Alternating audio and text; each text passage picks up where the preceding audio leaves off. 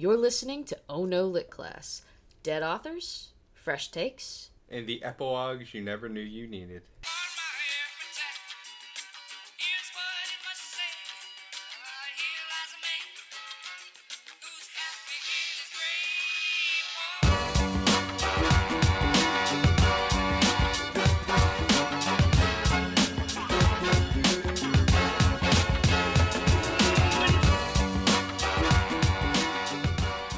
Hello and welcome to Oh No Lit Class, the podcast that doesn't want a lot for Christmas. There is just one thing we need, and it's cash, preferably in small unmarked bills. I'm Megan. I'm the reason for the season. RJ. Yeah? Yeah? I'm sure that won't come back to bite us in any way. And welcome to the Oh No Lit Class Holiday Special Spectacular thing. Woo! Santa, I guess. Have a crazy Kwanzaa. Yeah. Lashana Tova. But yes, no matter what wintertime thing you may be celebrating, as we're recording this, Yule. Hanukkah is upon us. Hanukkah. But that Kwanzaa. won't be a thing anymore by the time this comes out. Ramadan. All the things. All the wintertime coldness celebrations. Solstice. I don't know when that is. Other non-denominational holidays. The pagan thing? I don't. Here at Oh No Lit Class, we celebrate all of them. By reviewing 2 stories about Christmas. Well, you know what? There's not a whole lot of classic, widely known celebrated literature about other wintertime festivities. Yeah, let me tell you a story. So these people, Yeah. the McApplebee's.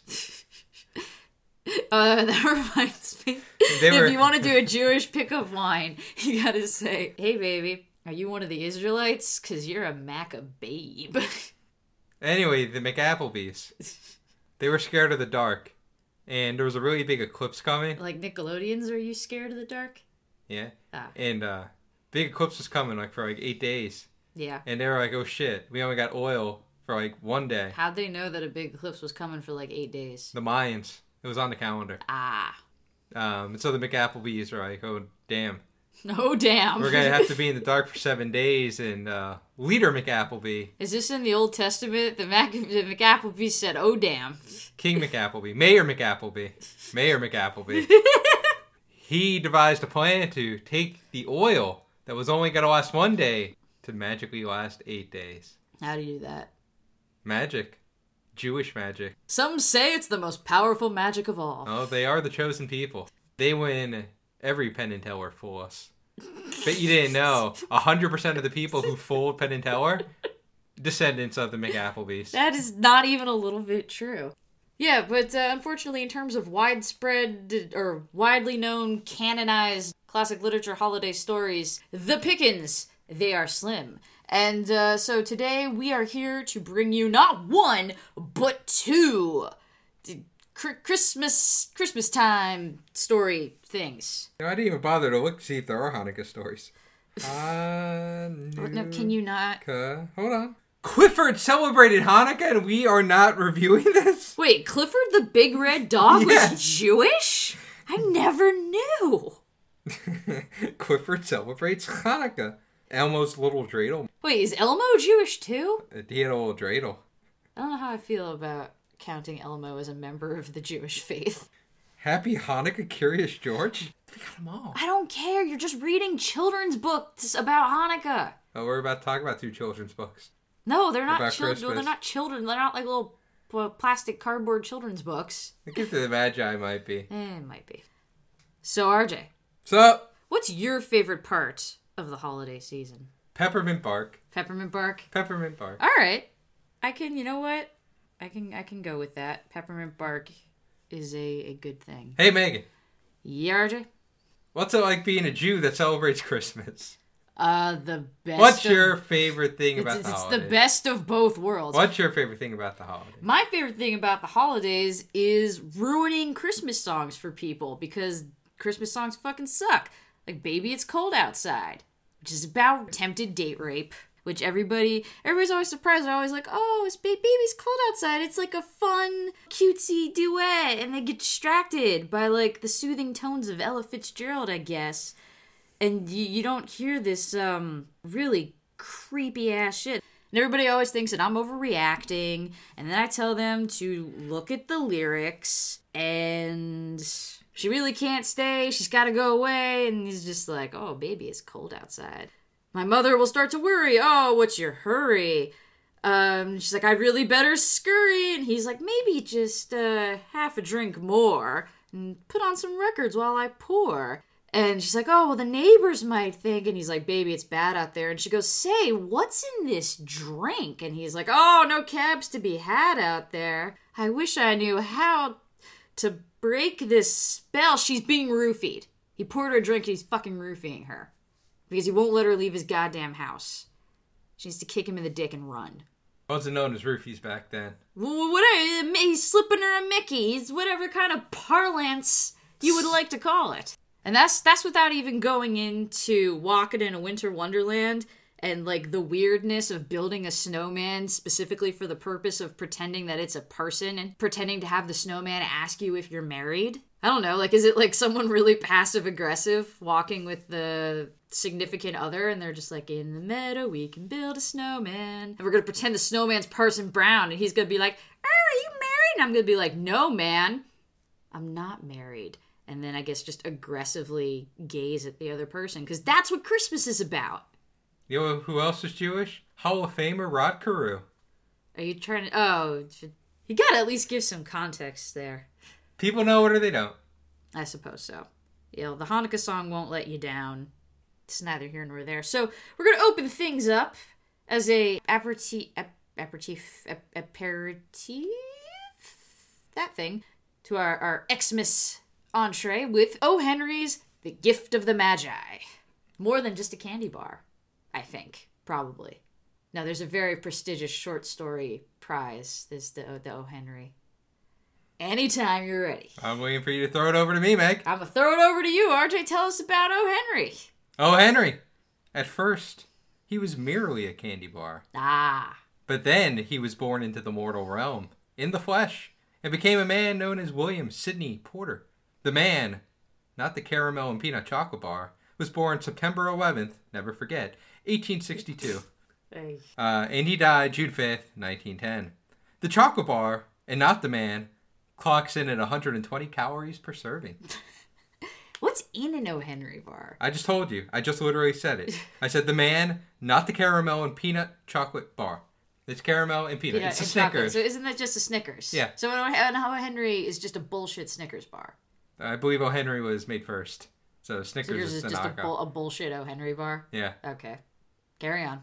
He was born to Dr. Algernon Sidney Porter, who was not the mouse from Flowers for Algernon, my research concluded, and Mary Jane Virginia Swaim Porter. Mary Jane Virginia Swaim Porter. Mary Jane Virginia Swaim Porter. Say a woman. Fucking 3 times fast. A woman of many names, but not many years. You see, when O was a wee lad of 3, his mom died of tuberculosis. Ugh. You always say these things in the worst way. Consumption, as the old folks called it. This led O and his dad to move in with Dad's mom. She apparently had an extensive library, and O took full advantage of it, as he was known as a vivacious reader as a child. You mean a voracious reader? Oh, shit. You know what? That's the word. It was a vivacious reader. It's just like, oh, I'm going to read some books. Oh, he could be vivacious. Sparkle in he could his be eye. a vivacious, ferocious reader. Wait. You want to try that word again? He could be a vivacious, voracious reader. Yeah, was he vivacious, voracious, and ferocious on top of that? Oh, that's not a B word. You said ferocious a minute ago. A little bit of both. At the age of 14, O graduated from elementary school, which was like an elementary and middle school smushed together, so don't think he was there for too long. He then went on to high school, where he graduated in 3 short years.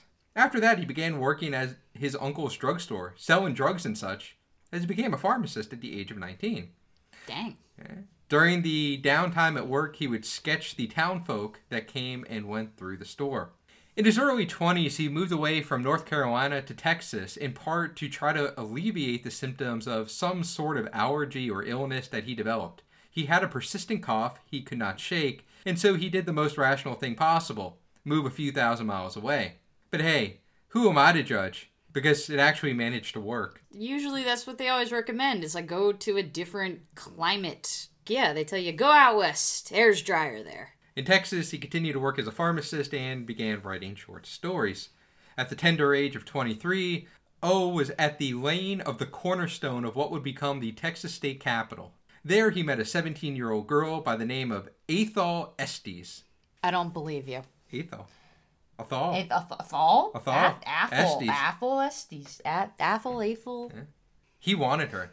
Her being 17 didn't bother him. Her having tuberculosis didn't bother him either. Her mom, on the other hand, didn't like this one bit. In particular, her dating while she had tuberculosis. Yeah, I mean, it's not ideal. Well, they ignored mom, got hitched, and started making babies.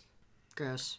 After the marriage, O began hopping between jobs. He became a bank teller for a bit. Then he took a swing at working at the Texas Land Commissioner's office as a draftsman. O basically was drawing maps and such for the job.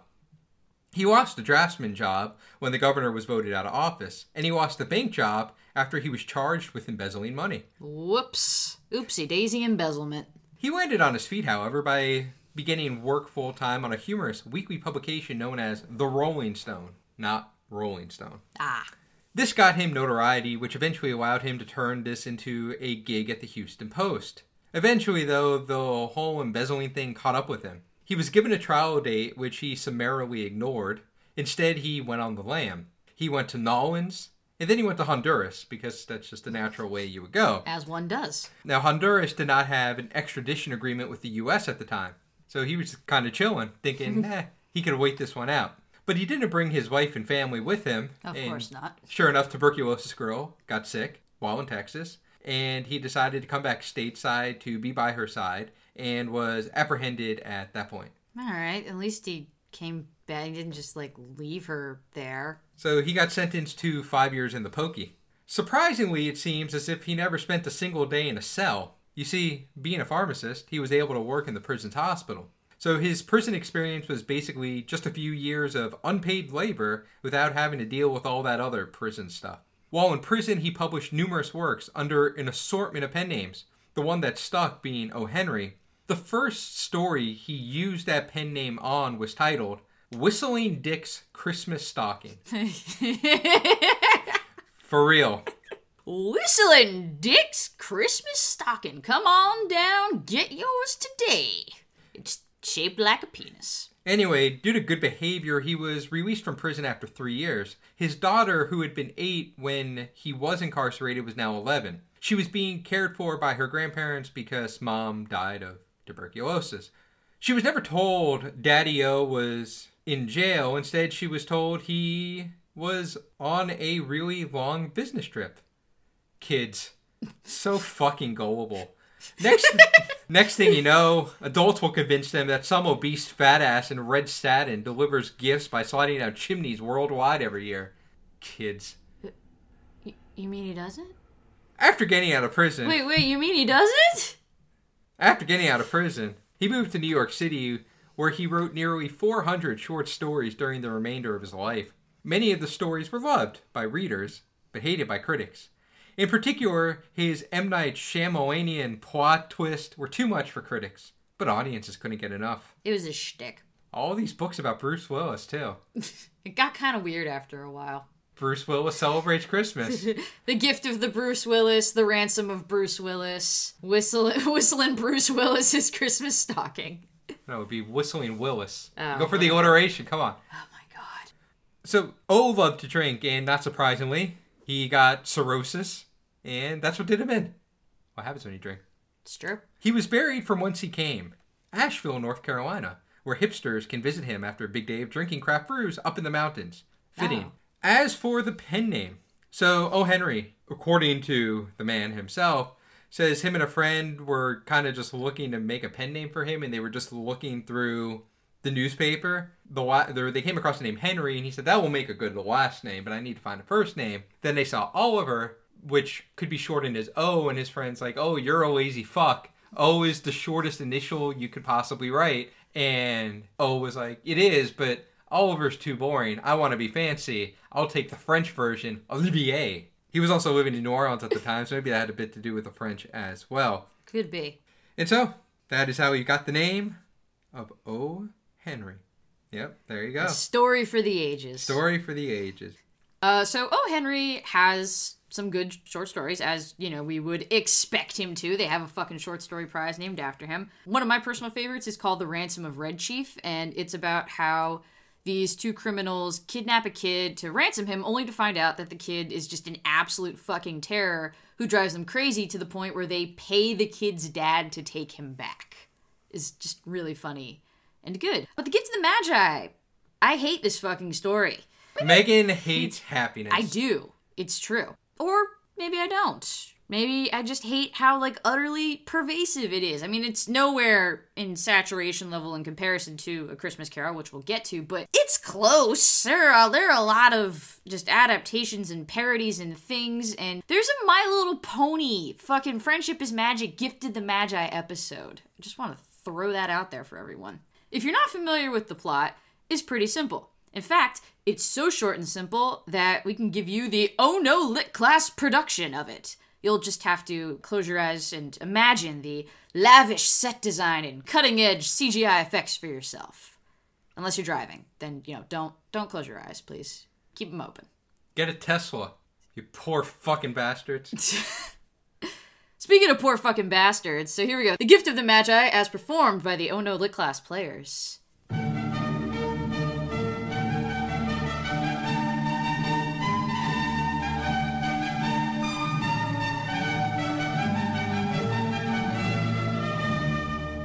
Hey, Jim, we sure are poor as hell, right? Yup.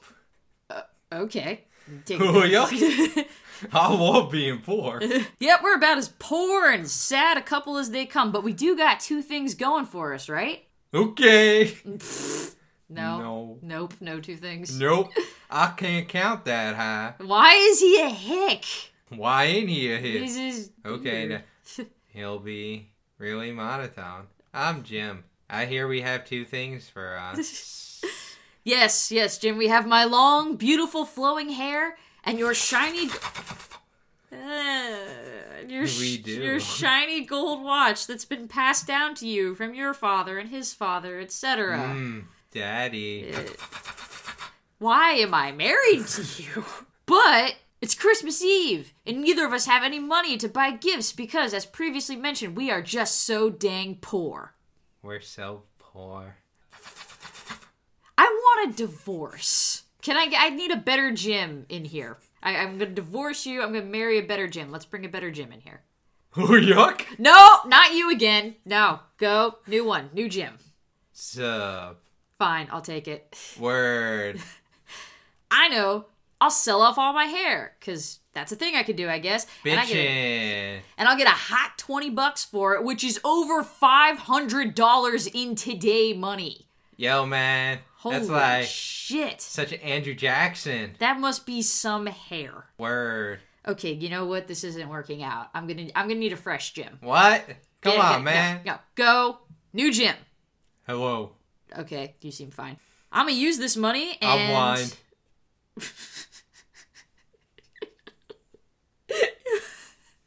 Great. I can't use this watch. I think I'll sell it. I can't see the watch. I should be able to get a few bucks for it. New Jim. Sub him in. Nope. This is the Jim I'm stuck with. It's kind of key to the story that he'd be able to see. Wow. Gotta check that privilege. It's not really privilege. There's key components here that require Jim to be sighted. I'm Jim. How are you? Well, I'm gonna be great now because I'm gonna use this money that I got for my hair and buy a fancy watch chain for Jim's fancy watch so he can stop using, like, string or whatever the hell he's going on now. Because I have $500 that I'm not putting towards rent for some reason. You look great on my utility bill. Yes. And then, Jim comes home and sees Della. Della says, "Oh, Jim, I hope you'll still love me, even without most of my hair. I sold it all to buy you this watch chain because Christmas makes us do stupid things. By the way, don't ask me how much it was." Oh my god. You look just like my mother, Martha. Why are you saying that name, Jim? But I have something I have to tell you. Yeah. I sold my utility belt and watch to buy you hair clips and combs for your hair. Well, shit. But it's okay, though. Even if these expensive gifts are now functionally useless, the real gift we have is love. I could use the chain to flagellate myself. Is that the word? Yeah, that's the word, Jim. I'm gonna flagellate myself. With the $500 watch chain. With the $500 watch chain while I comb my hair. My long, beautiful locks. I'll take my cow off. You're not even Batman anymore. I don't know what you're doing now. And that's the gift of the Magi. Now, to be fair... So who was the Magi? Oh, was it me?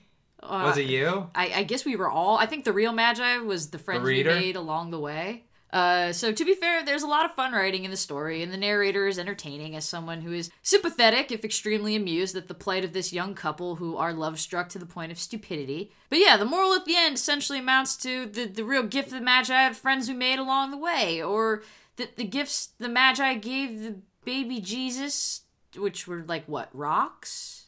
They were rocks, right? I don't know. Never read the Bible. I think they were rocks... Myrrh? Yeah, myrrh. Myrrh. That sounds right. M-Y-R-H-H. Yeah, myrrh. That's like manna. Sure. That it didn't matter because it was all they had to give, I think. I don't know. I've never read the Bible either, so I don't know. But one of the things that bugs me so much about the story is that it doesn't work. Della, the wife, she'll actually get to use her gift eventually because her hair's gonna grow back. She just can't use her combs right now. And Jim has lost his watch forever and he's just got this stupid fancy chain that costs an obscene amount of money and serves no purpose. So, not only is it an overly sentimental piece of sugary holiday fruitcake, it's not even an accurate moral. Like, oh, they sacrificed the things that's most important to them to buy the perfect gifts for each other. Yeah, but Della's hair is coming back. It's not like she lasered it off or something. That's why I think the gift of the Magi is dumb. And that's my opinion, and I'm sticking to it. RJ, you got any thoughts on that you want to add? I think it's time for Finance with RJ. Oh, God.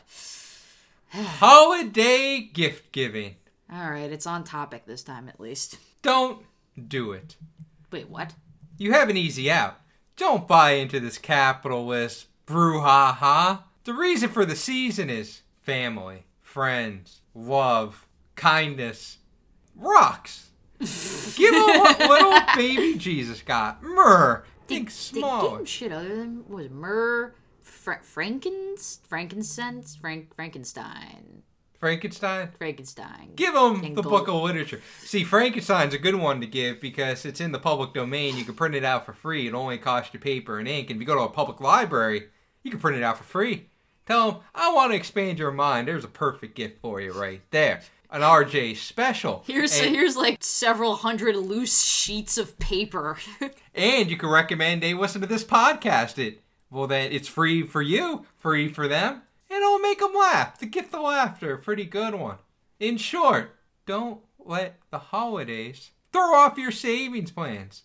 Remember, Dick, and the other acronyms I've used over the weeks. The other shit I just made up and promptly forgot about. What was the one last time? I'm not gonna remind you. Dick was a few episodes ago. Yeah, do you remember what Dick stood for? Divest? No. Wrong. Dick was... Oh, diversify, invest, consolidate, and kill. Murder. What was the last episode? No, I'm not telling you. You just have to put up with it. I'll have to pull it up then. Oh, God, it was Licketh. Oh, Licketh! Yeah, so remember to Dick, or remember to Dick. Remember to Dick, kids. Remember to Licketh and Dicketh. Anyway, before we go off, don't forget to Dick, don't forget to Licketh, and all the other great advice you've gotten here for free on Financing with RJ. I think the only other thing you've ever given people in the way of financial advice was don't shave your beard and don't bury your gold in the backyard. Very sound advice. Don't sell your hair, don't sell your blood, don't sell your grandpappy's watch. But I do want Who's selling their blood? Oh, Your hair and your butt are kind of connected. Has your DNA. It don't tell your semen either. You know, I was just about to go off and do that. I'm glad you warned me against it. Just don't sew anything from your body. So this holiday season, I want you to remember, love yourselves. Love the feel of money in your wallets. And maybe while you love your friends and family, they're not worth it. Keep your goddamn money to yourself. You go get them that myrrh. You go tell them, go listen to this podcast of ours. Or you go to the public library and you print out some Poe, some Shelley. Basically any of the books we've talked about, except the ones who are still alive because Megan broke the rules. There are plenty by dead people that aren't in this episode of Finance with RJ.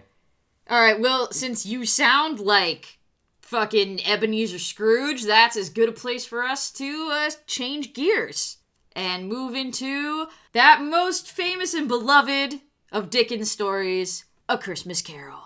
So we return to the world of one Charles John Huffman Dickens, a.k.a. Chuckles Dicklesworth. What? Holy shit. I gotta draw the line. The line has to be drawn somewhere, for the love of God. A.k.a. Chucky Large, a.k.a. Chucky D. A.k.a. C-Dix. Chuckles Dicklesworth. No! Anyway, just so you remember, give you a frame of time that we're working with here. Old Chucky D, born February 7th, 1812, died June 9th, 1870. Now, we've outlined Chuckles' life previously. All you gotta remember is that Chucky went through some hard times. Hard times, my friends. He was a child laborer, for God's sakes. Yep. If you want to hear more about his life, go back to our Great Expectations episode. There, you can not only hear about the life of Mr. Dickens, but also about the exploits of Pippi, Haversham, Magpie, and Scrimshaw, or something like that. Close enough. So, what I want to focus on in particular is on the time around A Christmas Carol was written by the man who I recently learned is the man who invented Christmas. Yes, so there's a movie adaptation it's currently in theaters at the time of this recording. I don't know if it will be when this episode comes out, but yes, it's called The Man Who Invented Christmas. It's a wacky, family-friendly wintertime romp concerning how Dickens came up with A Christmas Carol in, like, the 6-week deadline he was given. We haven't seen it, though it looks cute and inoffensive. Where Christopher Plummer as a particularly curmudgeonly Mr. Scrooge, wandering around just harassing Charles Dickens and sort of haunting him as he tries to write the story, which, when I like that trope in movies, I think it's a fun way to visually represent the writing process. But I gotta say, though, like, The Man Who Invented Christmas is a pretty lofty fucking title. Like, what? Christmas wasn't real until Charles Dickens wrote about Tiny Tim? Is Tiny Tim the Christ child? A couple things were going on at the time this novella was published in 1843. First, Brits at the time were re-examining all this Christmas nonsense. There were some new traditions like Christmas trees and some old traditions like caroling that were falling out of favor. A lot of people credit Queen Victoria and her husband Prince Albert for giving us a lot of the Christmas traditions we have today. Christmas trees probably being the biggest one. Prince Albert was from Germany, and Germans apparently love trees and forest, and so he made her put one up in the castle, and soon everyone had to copy the Queen. The Queen ate turkey at Christmas, so everyone needed to eat turkey at Christmas. And the Queen ate sweets, so everybody had to eat sweets. Additionally, the Industrial Revolution was well underway, whereas cards, especially those in color, were priced way above what the common man could afford in the past. The printing press made that shit cheap as could be, which ushered in the annual tradition of people sending very tacky holiday cards far and wide. So whereas Christmas was just a ho-hum kind of thing entering the 19th century, good old consumerism and industrialization managed to save it from the old scrap heap. Yay, capitalism. While this was going on, Charles hit the streets and did some good old-fashioned journalism about the big to-do before settling in and writing A Christmas Carol. By this point in his career, Chuckles was well established as a voice of the poor and the underrepresented masses in the jolly old U of K. During this time, he toured a number of factories. United of Kingdom? Yeah, U of K. During this time, he toured a number of factories, such as tinning factories, where he found the children of the poor working in horrendous conditions. He saw the underbelly of the country and did not like what he was seeing. Dickens began working on a pamphlet he titled, An Appeal to the People of England on behalf of the Poor Man's Child. He stopped working on it, however, believing there might be a better way to reach the masses than a serious-sounding pamphlet. He took what a biographer called a white heat of anger and focused on writing a novella that would make the English populace open their hearts to those on the lower rungs of society. He wrote A Christmas Carol in a short amount of time, really in just a matter of weeks. People speculate as to who Ebenezer Scrooge is supposed to be. There were a bunch of rich white pricks at the time, and Charles could have used any of them. As there are wont to be. It seems that people believe Ebenezer is a portrayal of one John Ewells, who was one ugly mofo. Look him up. John Elwes. He looks like the real-life C. Montgomery Burns. Oh, no. Yeah, he has like this really stretched out face. Why do, like, horrible rich people always look like that? Because they are ugly on the inside as well. Ah. The Christmas Carol was an immediate hit. It hit the shelves on December 19th, 1843, and was sold out by Christmas Eve. Within the first year of sales, there were 13 editions released. Damn. In fact, within a month of being published, illegal copies of the novella were being made. This kind of sucked for Charles, as this ate into the meager amount of money he was making on the publication. Before dying in 1870, Charles did 128 live readings of A Christmas Carol. The novella has never been out of print and has been translated into multiple languages and has been adapted many times for movies, plays, and operas. Because of this novella, Charles has been credited with reigniting the public's fascination with Christmas and adding all the feel-good stuff about the holiday. Family gatherings, seasonal food and drink, dancing, games, and perhaps most importantly of all, the generosity of the human spirit. Interestingly, A Christmas Carol was actually not the only time Dickens wrote about Xmas. He also wrote another story called A Christmas Dinner in 1836. And he wrote a story titled The Story of the Goblins Who Stole a Sexton.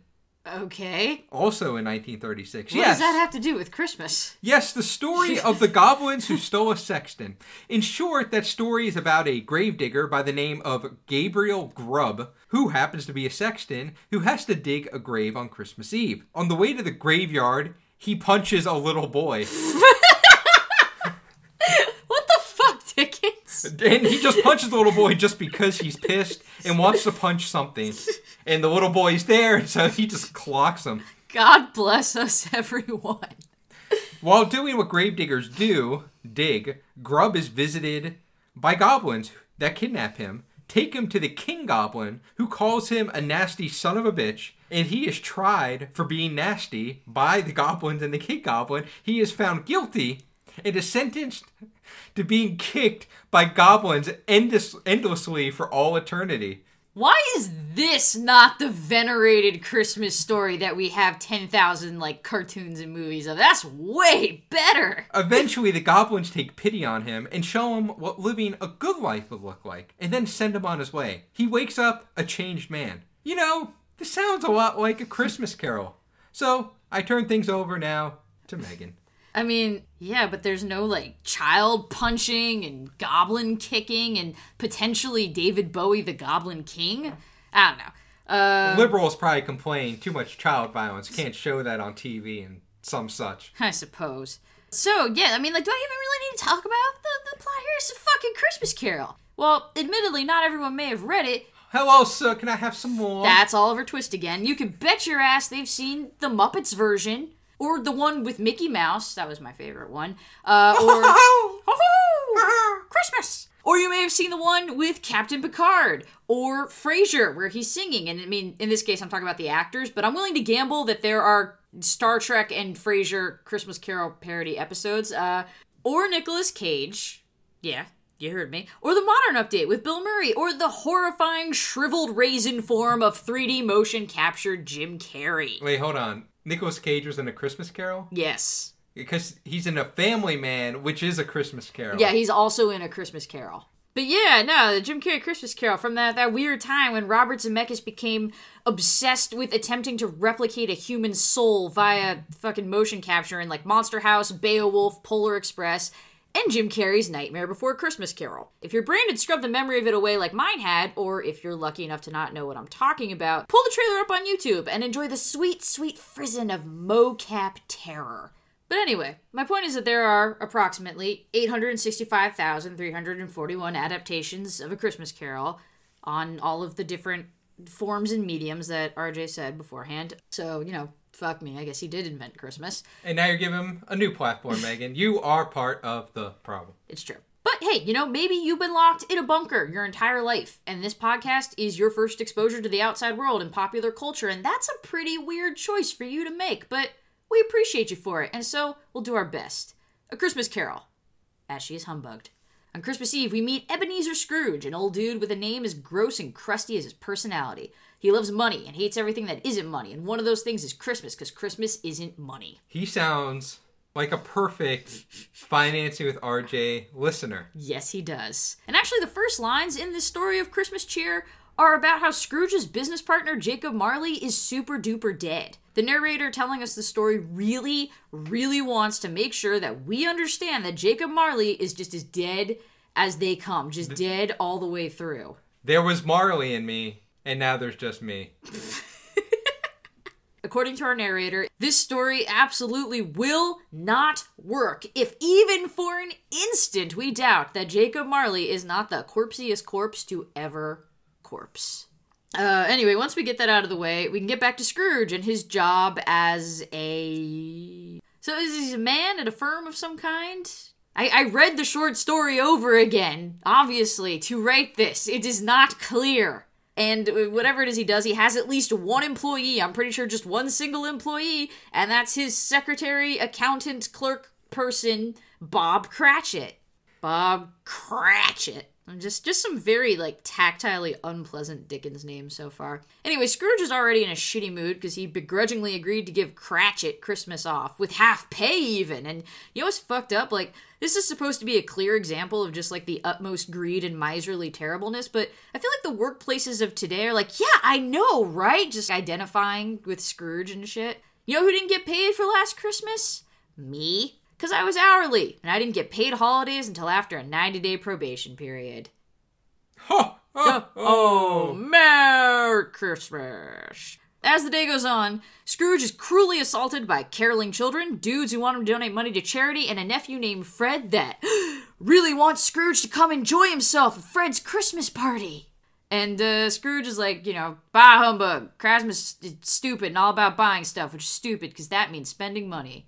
Fred's all but what about baby Jesus and goodwill towards men and peace on earth? So Scrooge is you're an idiot, and your wife's an idiot too, just for good measure. And Fred still wants Scrooge to come to his party, which is weird, because if I had an asshole uncle who only ever said mean things to me and was a total buzzkill, I sure would go out of my way to try and spend time with him. Except no, I wouldn't, because that's stupid. And you know that Scrooge's will probably says something along the lines of bury all of my money with me like a lavish Egyptian pharaoh. So Fred can't be after the inheritance. So what's his endgame here?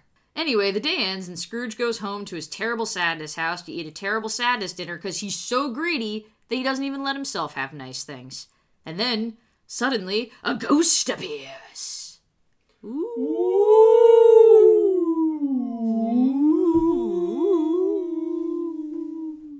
That went on for a while. It's the spirit of Jacob Marley, bound in chains made of lockboxes and keys and money bags, because Dickens remains as subtle a writer as ever. He tries to tell Scrooge that this is the cost of living life like a greedy asshole, and that this could be Scrooge's future, but he's going to be given a chance to repent because God loves rich old white men, I guess. But he has to squeeze all that in around all the backsass Scrooge keeps giving him about how he's not a real ghost, but just a hallucination brought on by bad British food. Harsh. Marley gets tired of this and is blah, blah, blah, 3 spirits are gonna come show you that you're a jackass, see you later, masturbator. And Scrooge is whatever, I'm not afraid of no ghost. Let a ghost try and get me. I'll show him. Yeah. Foreshadowing. Thank you for your contribution. He goes to bed and is awakened by ghost number 1, the ghost of Crimbus Past. He looks like an ever-shifting, multi-legged nightmare baby man candle thing, and is like, "Hi, I'm a magic holiday ghost. Let's go see why you grew up to be such a fart knocker." And he takes Scrooge on a journey to the past, where we see that he was a sad and lonely kid with a weird, crazy dad who didn't let him come home for the holidays, and yeah, that's pretty screwed up. And also he had a sister named Fan, who he loved, and is dead now, and he honors her memory by being a dick to her son, Fred. Also, just want to point out here, because pretty much all of the adaptations make a point of having Scrooge be, like, broken down bit by bit, and just sort of being like, yeah, whatever, I was a sad kid, who gives a shit, Tiny Tim can't walk, whatever, and not actually cave in until, like, the third ghost, Chris Angel, mind freaks him, but OG Book Scrooge has all the resolve of wet toilet paper. Ghost number 1 has him crying and saying he should give money to, like, carolers and stuff before they even go on to the next memory. Scrooge ain't shit. So the ghost of Krampus Past shows Scrooge some more stuff. Sick parties with his old boss, Mr. Fezziwig. That's a fucking Dickens name. Fezziwig? Yes. The beer! The Sam Adams one. Oh, well, this is what it's named after. Who loves Scrooge like his own son and was super nice to everyone, and Scrooge is like, okay, I get it. But then we see a memory of past Scrooge and his fiancée, Belle, where she accuses him of loving money more than her. And taking a page out of Financing with Arja, he goes, well, yeah. Duh. And then she breaks off the engagement. And present Scrooge is like, okay, I get it, but no. The ghost lastly takes him to present Belle, who has a loving husband and lots of kids and a pony and an iPhone X. And Scrooge snaps and snuffs out the nightmare candle ghost. After this, Scrooge wakes up again to find ghost number 2, the ghost of Clam Bake Present, who's some Seth Rogen-looking motherfucker just hanging out, completely wasted, and wearing a half-open bathrobe and nothing else. At this point, it's unclear if this is actually a ghost or some drunk guy who accidentally wandered into Scrooge's house, but then he grabs old Ebenezer by the hand and whisks him away to the home of Bob Cratchit, who's celebrating Crab Legs Eve with his wife and all the little Cratchits. They are, in the tradition of things, poor but happy. Even little Tiny Tim and his unspecified illness that has left him as crippled as he is adorable. Bob proposes a toast to Scrooge because he's just that good a person, although his wife, correctly, thinks that he's an idiot. Scrooge looks at the pre-Guardians of the Galaxy Chris Pratt ghost and is like, hey, so Small Ted, he's gonna be okay, right? And the ghost of Crimson Peak Present is like, no. No, he's gonna be crutching around in heaven pretty soon. So, that's a bummer. Ghost number 2 then takes Scrooge to the last spot on the tour, Fred's Chrysler Eve party. Not to be confused with his Chrysler Day party. Fred's just a little party animal, huh? Where everyone is having a good time and being full of cheer and other such holiday activities, and his friends are like, why are you always trying to get your shitty dick butt uncle to come over? And Fred doesn't really have a reason, but vows to never give up on forcing Scrooge to enjoy himself. So, maybe he's doing it out of spite? Then it gets weird. Weirder, anyway. You ready for this, RJ?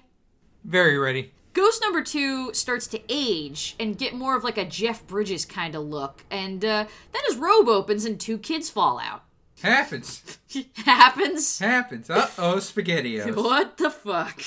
Oops. Oopsie doopsie, 2 children fell out of my robe. Jeff Bridges tells Scrooge that this is totally not weird because these are symbolic children, and the boy is ignorance, and the girl is poverty, and those are bad.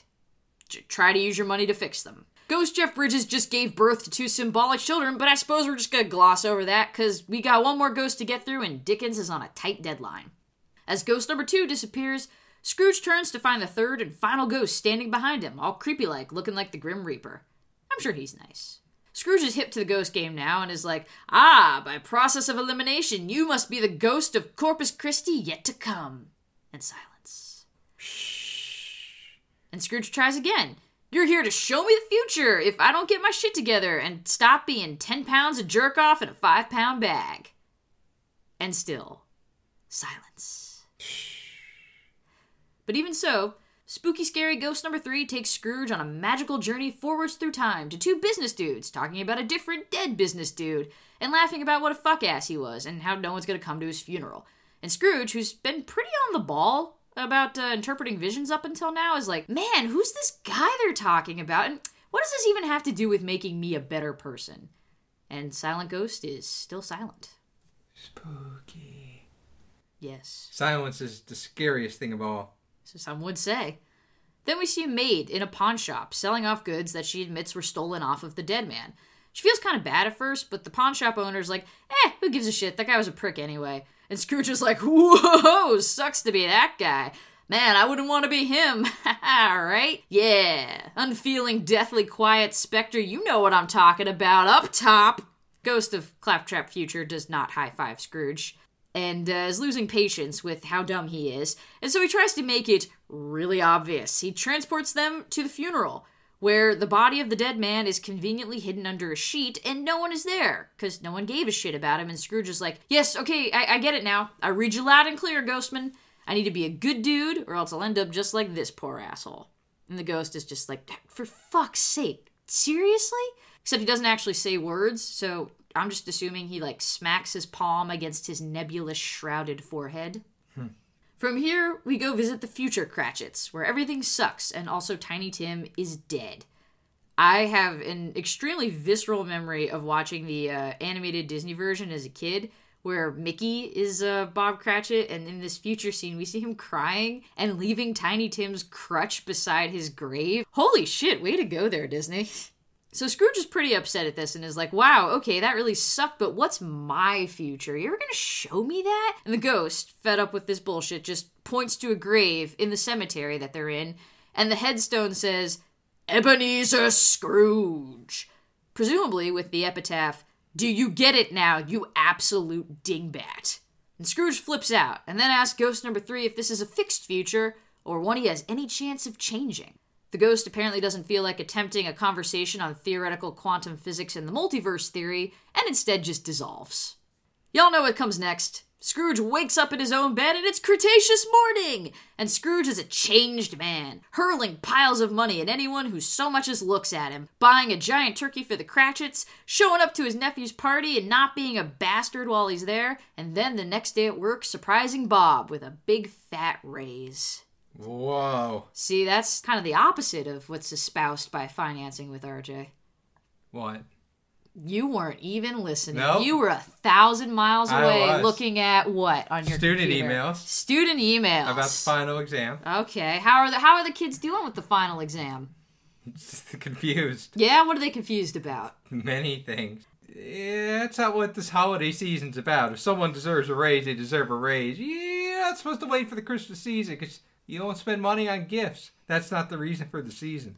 Well, presumably Bob has deserved a raise for a while now. It's not necessarily Christmas related. It's just Scrooge catching up on what he probably should have been paying him all along. As long as it's not Christmas related, it's okay. I see. And just so you don't think this was a one-time thing, Dickens shows the real future, and that Scrooge keeps on being a good dude, and because of this, Tiny Tim doesn't die. Look, don't question it. We're basically in the home stretch here. And so from then on, Scrooge is forever filled with the spirit of the Cumberbatch season. The end. And that's A Christmas Carol. I mean, you pretty much knew it as it was. It's a little bit more fucking weird than adaptations tend to portray, I think. And that's apparently how Charles Dickens fixed Christmas. Invented. Made it. Created, birthed, right out the birth canal. Right out of the chuckle hole. Ew! Gross! God bless Tiny Tim. God bless us, everyone. Yeah, that one. Yeah, that one. It's a miracle on ice. What? Yep. Okay. Ho! Ho! Ho! And, I guess that'll about do it for us on this episode of Odo Lit Class. There really isn't, I mean, unless we want to sit here and be like, hey, Christmas Carol, good or bad? It changed everything. What was that? What was the... It changed everything. Everything was changed. Everything was changed. Everything was different. Nothing was the same. Yeah, people weren't treating Christmas like we treat Christmas today. And then this book hits, and it all changed. I mean, that really doesn't say whether or not you think it's a good or bad novella. Never read it. Amazing. I'm trying to think of what versions of this I've seen. Have you seen the Muppet version? I think it's the only version I may have ever seen. That one, Michael Caine is Scrooge. I was very young. I haven't seen this in over 25 years if I have seen it. I see. Yeah. See, I vividly remember the Mickey one. Possibly because you get to see a baby Mickey Mouse fucking die. There you go. Yeah, no, I mean, it's a Christmas Carol. It's a fucking sappy-ass sentimental story, but you know what? He wrote it for good reasons, and he was a champion of all the Cratchits in the world. The Cratchits. God, he had some weird naming choices. Dickens, you wacky dude. Okay, you say happens like 30 times. What you gonna do? So we're gonna end this on a high note. This will be the Ahoy, it's me, Jim. I'm back. Go away. No one wants you here. I got some more combs. You got some more what? Combs. What do you have some more of, Jim? Combs. Hair products. I sold my testicles. That's the reason for the season. This will be the last episode of Oh No Lit Class for the year. So we're just gonna preemptively say, happy the holidays, merry the Christmas, and a happy New Year. It's starting to look a lot like Christmas. Holy shit! Everywhere I go. Okay. So yeah, we want to wish you happy holiday times and end of the year, and here's hoping that 2018 doesn't huff as much ass as 2017 did. Indeed. I agree. That'll about do it for this episode of Oh No Lit Class. If you want to spread a little holiday cheer in our direction, consider subscribing to us on iTunes, leaving us some ratings, some reviews, following us on the Twitter at Oh No Lit Class Pod, liking the Facebook page, heading on into the Facebook group, doing some mingling, some hanging out with people, rub some elbows, except, it's digital, so you don't gotta worry about if somebody bathed or not. That's the beauty of social media, really, just in general. Thank you, as always, to Best Day for our intro. Typically, our next episode would be on January 4th, but RJ and I are taking a little bit of a break because we may only put an episode out every other week, but goddamn it, we have not missed a single one since we started back in February, so give us one. Give us this one. We're so tired. We'll be back on January 11th. To have a safe and happy holiday. And a happy new year. Yes, those things I just said. Yeah, well, I gotta say too. Ooh, alright, fair enough. Until then, I'm Megan. I'm RJ. The reason that you listen to this. I'm the reason the fucking show gets made. I'm not disagreeing. Happy holidays. We love you. Bye. Ta-ta.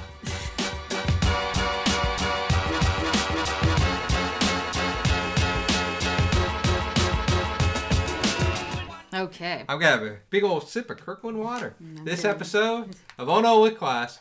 That is an audio nightmare and is not going in. No. Horrifying to listen to. Come for the service. Oh, shit. And RJ gargled to death on the air.